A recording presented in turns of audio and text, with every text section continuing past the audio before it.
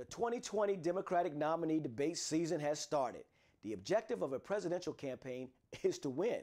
Without winning, no change can actually take place.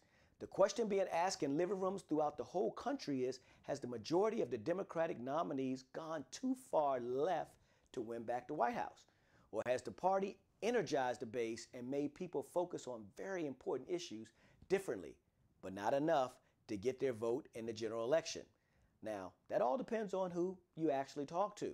But I want to be clear, the objective of any presidential campaign is to win.